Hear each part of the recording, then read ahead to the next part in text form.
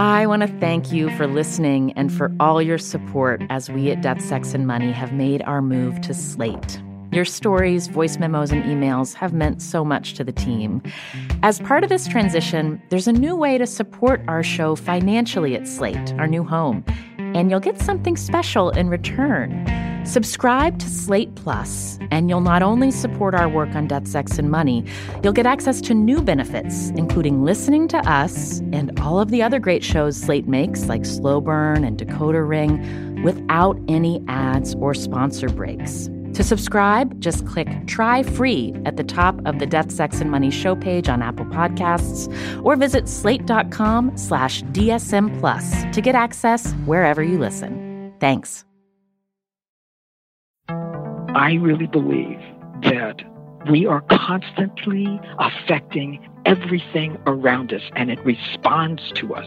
So if we can hold, or primarily hold, a positive feeling about the world, about ourselves, and hold hope, we can change the world. This is Death, Sex, and Money, the show from WNYC about the things we think about a lot and need to talk about more. I'm Anna Sale. Welcome to spring, the summer rain, softly turn to sing again. Welcome the bud, the summer blooming flower. This is Beverly Glenn-Copeland, whose music has become a source of comfort and joy for me over the last few years. Glenn is a Canadian musician and singer-songwriter whom I first talked to in 2020, and then again just a few weeks ago for an update you'll hear at the end of this episode.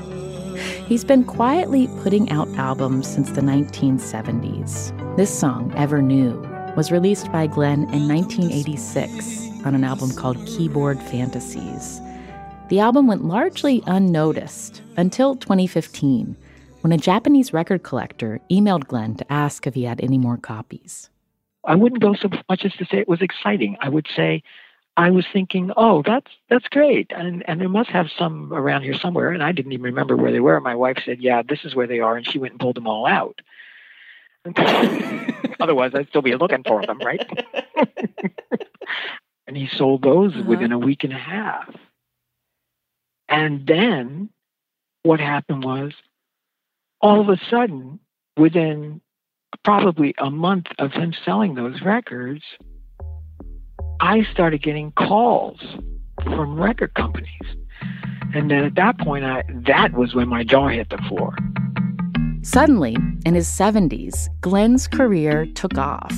And 2020 was supposed to be the year when all this new attention and opportunity was going to come together. A new documentary about Glenn was headed for film festivals, a new collection of his music was being released, and an international tour was planned. And then, of course, the tour was called off. It was interesting because I really didn't have much time to think about the loss of the touring. I was so busy thinking about the loss of a home. At the time, Glenn and his wife Elizabeth were also in the midst of moving. They'd already sold their old house, and when the projected earnings from the tour went away, they could no longer afford the place they'd planned to buy. So we ended up being homeless. That's how I first learned about Glenn's music. Producer Affy Yellowduke told me about a GoFundMe his daughter started that raised around $75,000 for Glenn and Elizabeth. Word spread quickly among his fans and people in the queer community who wanted to help out Glenn, a trans elder. Almost 3,000 people from all over the world donated $25, $20, $30, whatever they could afford. And they were people who we knew were also going through difficult times as well, because everybody was going through uncertain times. Glenn and his wife were also given a place to stay. When we first talked in 2020, Glenn was sitting next to his electric piano in a guest house overlooking the Atlantic coast in New Brunswick. We were offered this place in June when we no longer had a home. It's absolutely stunningly beautiful. Who offered it to you? two people married to each other, both international lawyers, a man and a woman, who had made a whole lot of money, found out about our situation and offered it to us for nothing until we could find out, until spring, at which point they considered that we would have found another home. Wow.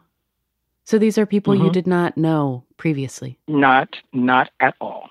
And they said, we have this home on the coast. Come stay here. What was that like, Glenn, when people you didn't know said, come stay? I mean, it was a point of being stunned, actually, because my wife and I had been under such stress to have, to essentially not know where we were going to live for, 5 months. They called it paying it forward. Did that feel comfortable to accept for you? Oh, absolutely. Mm-hmm. Good. Totally. If you can't accept a gift when a gift is being given by the universe, you got problems. Hello.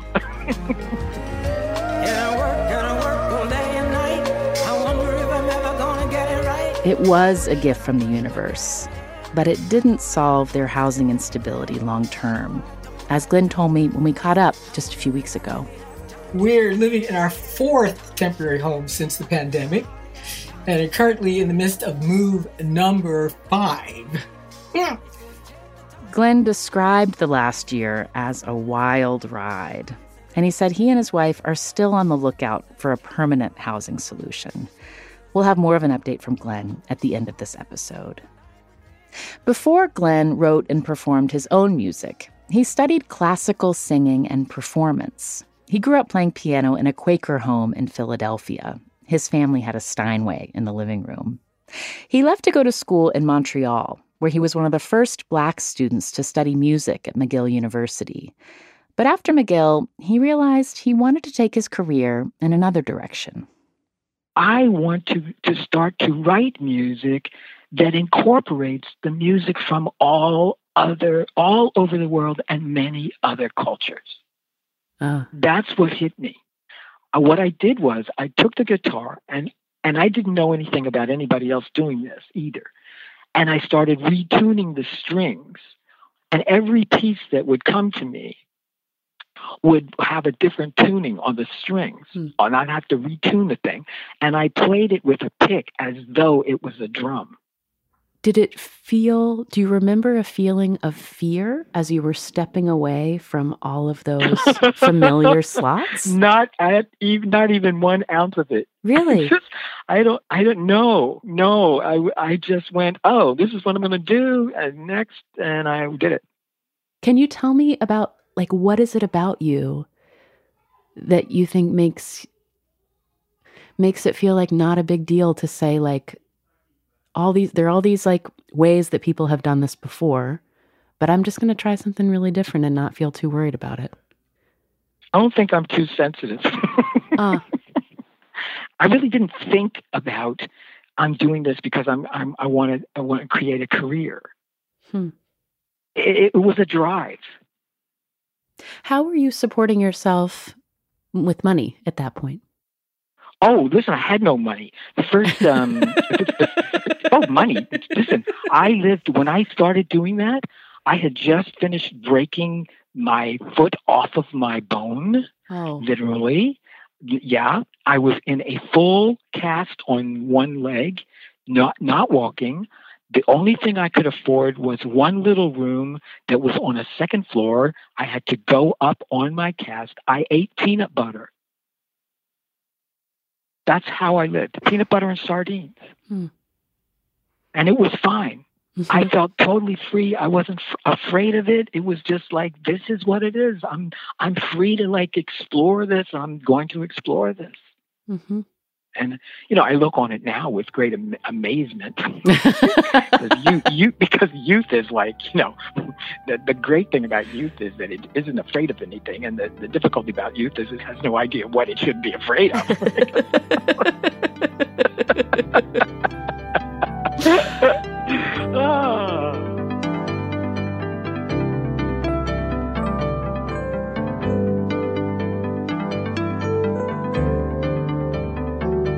did you begin your work in children's television? I had a very dear friend, and she had a very good friend. And this good friend, she was a writer for this show. She got in touch with me and asked me if I would be willing to be on this program called the Mr. Dress-Up Show. She said, we'd love to have you on this show, and we're writing you in as a character, but we also would like it if you would write music for this show, for this particular episode. So I did. And I had just the most wonderful time. I was just like, oh, goody two-shoes. You know, I had to get dressed up in all these silly costumes, right? And I had to talk to these puppets who were, you know, were just amazing. And then I wrote music for the show. Well, afterwards, they loved it so much that all the other writers started writing me in. And after a while, I became a character who was considered to be one of the neighborhood folks in the show. And I wrote I probably wrote 100 songs for them. And 20 years passed by. Wow, that's a large portion of your adult life. Yes, it was. What was like the thing you wanted to convey to a child who's watching? I wanted to convey to children that what they were looking at was made them feel safe, made them feel loved, made them feel seen, not talking down to them, but engaging them in their own imagination. Mm-hmm. Did you feel seen and heard and safe when you were growing up? Yes and no. Depends on what aspect of it. Mm-hmm. I felt very safe as a child in terms of that my home was a safe place. My parents were, very safe from that perspective. Now, the ways in which I did not feel safe did not happen until I revealed to my parents that I was a boy in a girl's body.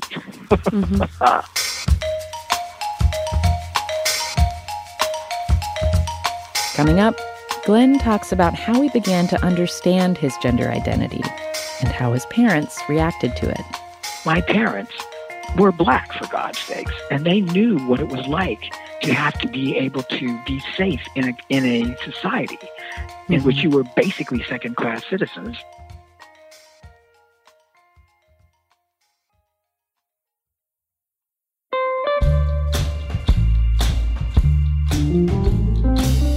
We are working on another episode about the moments in movies that have stuck with you and helped you figure out important things in your life. You might remember that just a few months ago, our resident movie superfan, executive producer Liliana Maria Percy Ruiz, made an episode with your stories about what you've learned about sex and intimacy from movies. And now we are collecting your stories about a different sort of film, the sports movie. There's just nothing like a sports movie to inspire new ways of thinking about resilience and how to make it through tough times, as this listener told us about the 2019 comedy Brittany Runs a Marathon. It's incredible to watch a person doing a hard thing, and she didn't win, and it wasn't miraculous, thousands and thousands of people, probably millions of people run marathons. But to just watch this one particular story was really meaningful to me. We want to hear from more of you. If there's a sports movie that helped you through a pivotal moment in your life, tell us about it. We've been hearing from a lot of women in our audience. Thank you for showing up. And we want to hear from the rest of you too. Record a short voice memo about your movie pick, which characters or scenes stand out, and how this movie helped you in a moment in your life when you needed it. Then email it to us at deathsexmoney@wnyc.org. With what seems like an endless amount of information at our fingertips, we tend to forget that wondering about things is really part of the journey to finding answers we're looking for. So when it comes to the hot topics of Israel, Judaism, and Zionism, there's so much to wonder about right now that it's hard to know where to turn. Enter the latest weekly podcast from Unpacked, Wondering Jews with Michal and Noam. Join hosts and educator extraordinaires Michal Biton and Noam Weissman as they tackle these topics and the uncomfortable questions that surround them with the goal of working towards the answers, together with their listeners. No matter where you're from, if you've ever wondered about anything, this is the podcast for you. So check it out. Subscribe to Wondering Jews with Michal and Noam on your favorite podcast app today. Wondering Jews is brought to you by Unpacked, a division of Open Door Media. This is Death, Sex, and Money from WNYC. I'm Anna Sale. From the time he was a child, Beverly Glenn-Copeland knew he was different from the people he saw around him. But the words he used to describe his gender identity and sexuality changed over the years. In the 1960s, when Glenn was a student at McGill, he identified as a lesbian, and his parents were alarmed when they found out he was dating women. Well, they were frantic, absolutely frantic, because, first of all, the literature coming from the psychiatric community at that time called it all a disease. Mm-hmm. They were trying to protect me from every perspective, but in the protecting of me, of course, it turned into being, quite repressive. Did you feel their anxiety and their worry as protection? Yes. Or did it feel... you mean around this particular how issue? did you experience it? You say that you can understand their urge to protect. What did that feel like? I understood it as that they were deeply worried about me, and that it wasn't something that I would be able to talk with them about. Mm-hmm. So from that perspective, it was like not safe. This is a part of me they can't handle. They can't handle. So I was, but later it turned into a bit of a witch hunt, unfortunately, and they did some things that were actually quite dangerous to my freedom and my health. I was in danger of being put in a hospital and electroshocked. How did you stop that from happening? One time they literally forced me into an automobile, overpowered me, and they took me to this ordinary doctor. He wasn't a psychologist or a psychiatrist or anything. And, I was force marched into this guy's office, and he starts picking up the phone to call the hospital to have me committed. And I literally ran out the door and outpaced my parents. You ran away from them? And managed to... I ran away from them. Do you remember where you went when you stopped running? Where did you end up? I ran into a telephone booth and took my finger down the list of psychiatrists. And my finger stopped at one, and it was within 2 blocks of where I was. I raced to this guy's office with my parents on my heels. They came in shortly after me, but I said I need to speak to the psychiatrist by myself. I told him what was happening. He freaked out, called my parents into the office and said, if you do not cease and desist, I will take this person into protective custody. Wow. I couldn't believe it. Of all the psychiatrists in the world, I found one who understood.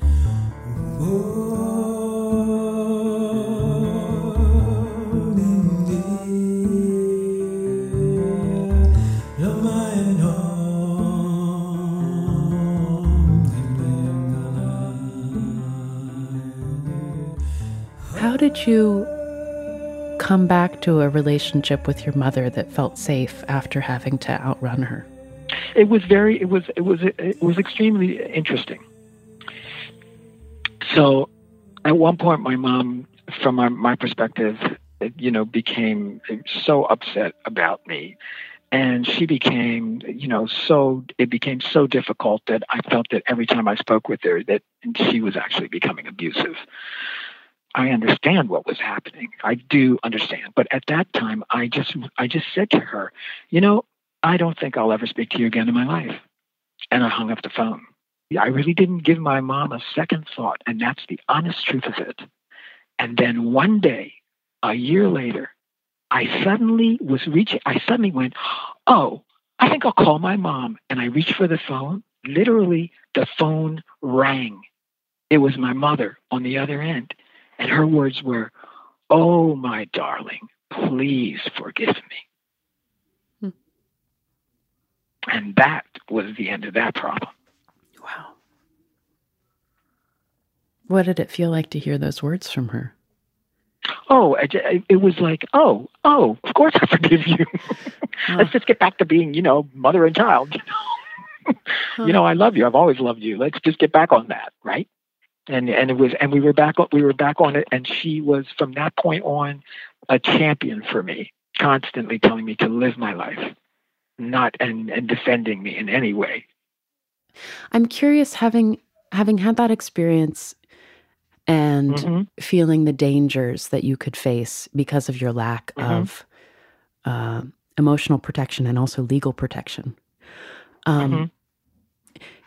Did you feel at risk as you were a professional person, as you were working in children's television, about who you were? Did you have to hide? No, it didn't change my life. I mean, I just went off and continued living my life, right? But I was well aware of the fact that if it became known in the general public that I was transgendered, that it would be a difficulty for the parents who had their children watching the Mr. Dress-Up show. So I waited. Once I understood that I was transgendered, which was in 1990, what did I heard to say, 1996, 1995. I let all my close friends know, but I did not discuss it in public until 2003. And I won't ask what was gained, babe, between your love and your tears.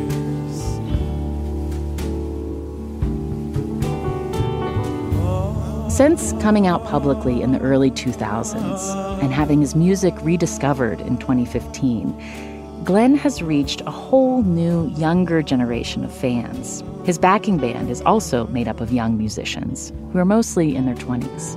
My great dream is that I can take all 7 of them with me wherever I go, for which I will need thousands and thousands and thousands and thousands of dollars. So, I don't know how it's going to happen, but it is my prayer. How has your life been changed by spending all this time with your band? They became like teachers. Oh, teachers. Yeah, teachers. Because that's what young people are teachers for older people, and older people are teachers for younger people. They were totally hip to absolutely everything that was going on in the world musically, from one pole to the other in every single country. And they would sit around discussing it all and blah, blah, blah. It was like they were speaking Greek. And I would say to them, like, well, could you tell me a little bit more about this? And they'd go, oh, not only tell you, and then they'd put on music, right? And I'd go, oh my God, listen to that. So they were constantly educating me musically. And then, of course, the way in which they just the way they were together was they were so at ease with each other. And check this out. Like, they were so at ease that they could sleep all in the same beds together, males and females, without it being about sex. Just about protection and the need for company. Like, okay, check that out. That's a whole other level of reality. That felt cool. That felt like new, like, oh, this is a way of being. Yes. And I mean, I understood that, but to actually see them be able to be like that, it was like, okay, this is a step in human growth. Good grief, look at this. Oh, like, right? Seeing them move through the world with fewer hang-ups than you felt like the world had when you were young. Yes, exactly. Exactly. I cannot tell you how refreshing it was. How absolutely, because they were manifesting what I knew was possible, but had never seen it. Mm-hmm. Yeah.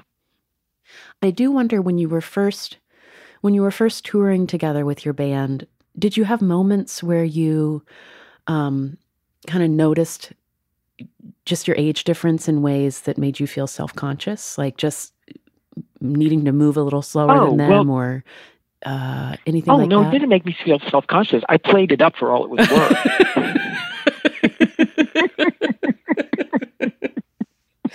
You know how it's done. I hear you. Yeah, no, seriously, because I have a knee that, really should be replaced.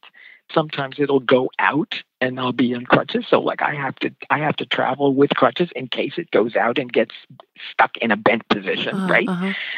So and I've been going down the steps backwards for many years to lessen the stress on knees that are old. And of course, I'm not going to be carrying anything going down the stairs backwards. So, so they would lug all the stuff, and, they treated me as though I was an elder, like their grandparents. And they were totally caretaking in that kind of way. And I loved it. Deep river, my home is over Jordan.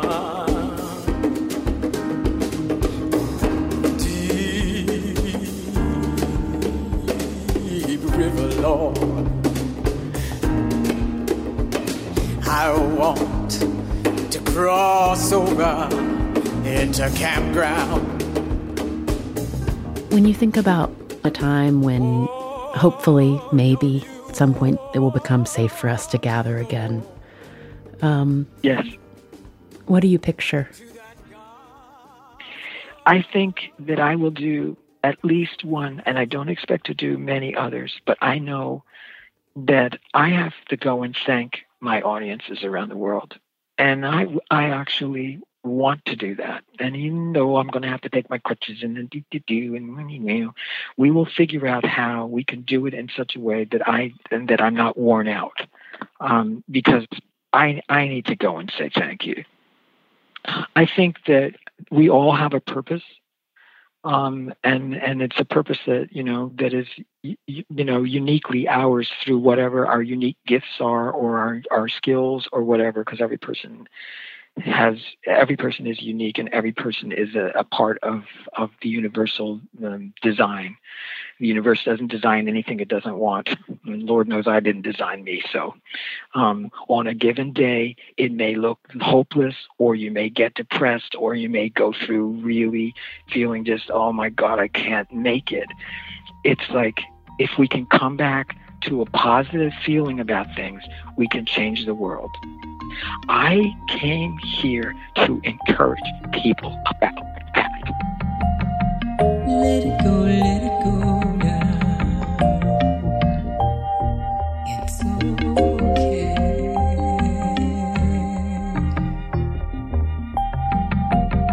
Let it come, let it take all thoughts away. Glenn will turn 80 next year and is finally going on tour this fall. He can't afford to bring his band with him. He'll just have a musician accompanist, and his wife Elizabeth will also be joining him on stage. She was sitting nearby when Glenn and I talked over video. Glenn also has a new album out called The Ones Ahead. So this is the final act of my life. So every professional choice is made specifically with the questions of, does this go to the core mission of encouraging the next generations? And does this enrich my life? Right? Mm-hmm. I know Elizabeth is right there with you. So, Elizabeth, you're welcome to chime in here too. But is there anything when you both talk about the kind of home that you look forward to being able to settle in, what do you picture? We've been so isolated with all of these moves that to be somewhere back where we can access good friends, old friends, and family, and build community, that's super, super important to us. And somewhere with a little garden, because I'm a gardener and I'm no good if I don't have my garden. And a studio for Glenn to have, create his next album, which he's already started on. He just needs some space for him to finish it. And we want somewhere where Glenn can be really celebrated, because he's just an amazing being. And well, and look who's talking, the total amazing being.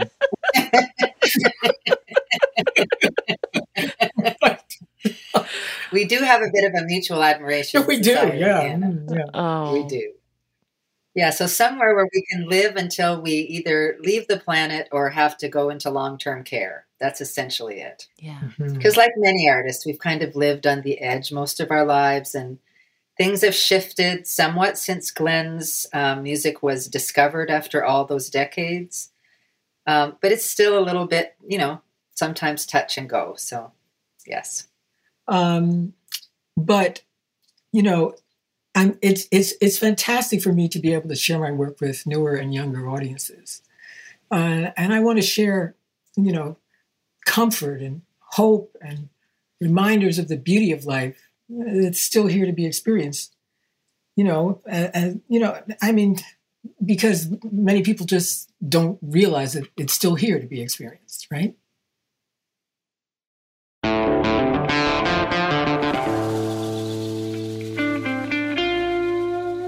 That's Beverly Glenn-Copeland and his wife, Elizabeth Glenn-Copeland. The music in this episode came from his album Transmissions, the music of Beverly Glenn-Copeland, a compilation of music from his career. And you can listen to his brand new album, The Ones Ahead, out now. There are Spotify links to both albums in our show notes, and his fall tour dates are at beverlyglencopeland.com. Death, Sex, and Money is a listener-supported production of WNYC Studios in New York. Afi Yellow-Duke produced this episode. The rest of our team is Liliana Maria Percy-Ruiz, Zoe Azulay, Lindsay Foster-Thomas, and Andrew Dunn. The Reverend John DeLure and Steve Lewis wrote our theme music. I'm on Instagram at AnnaSalePics, that's P-I-C-S, and the show is at Death, Sex, Money on Twitter, Facebook, and Instagram. Thank you to Catherine Dunn in Boulder, Colorado, who is a sustaining member of Death, Sex, and Money. Join Catherine and support what we do here by going to deathsexmoney.org/donate. I'm Anna Sale, and this is Death, Sex, and Money from WNYC.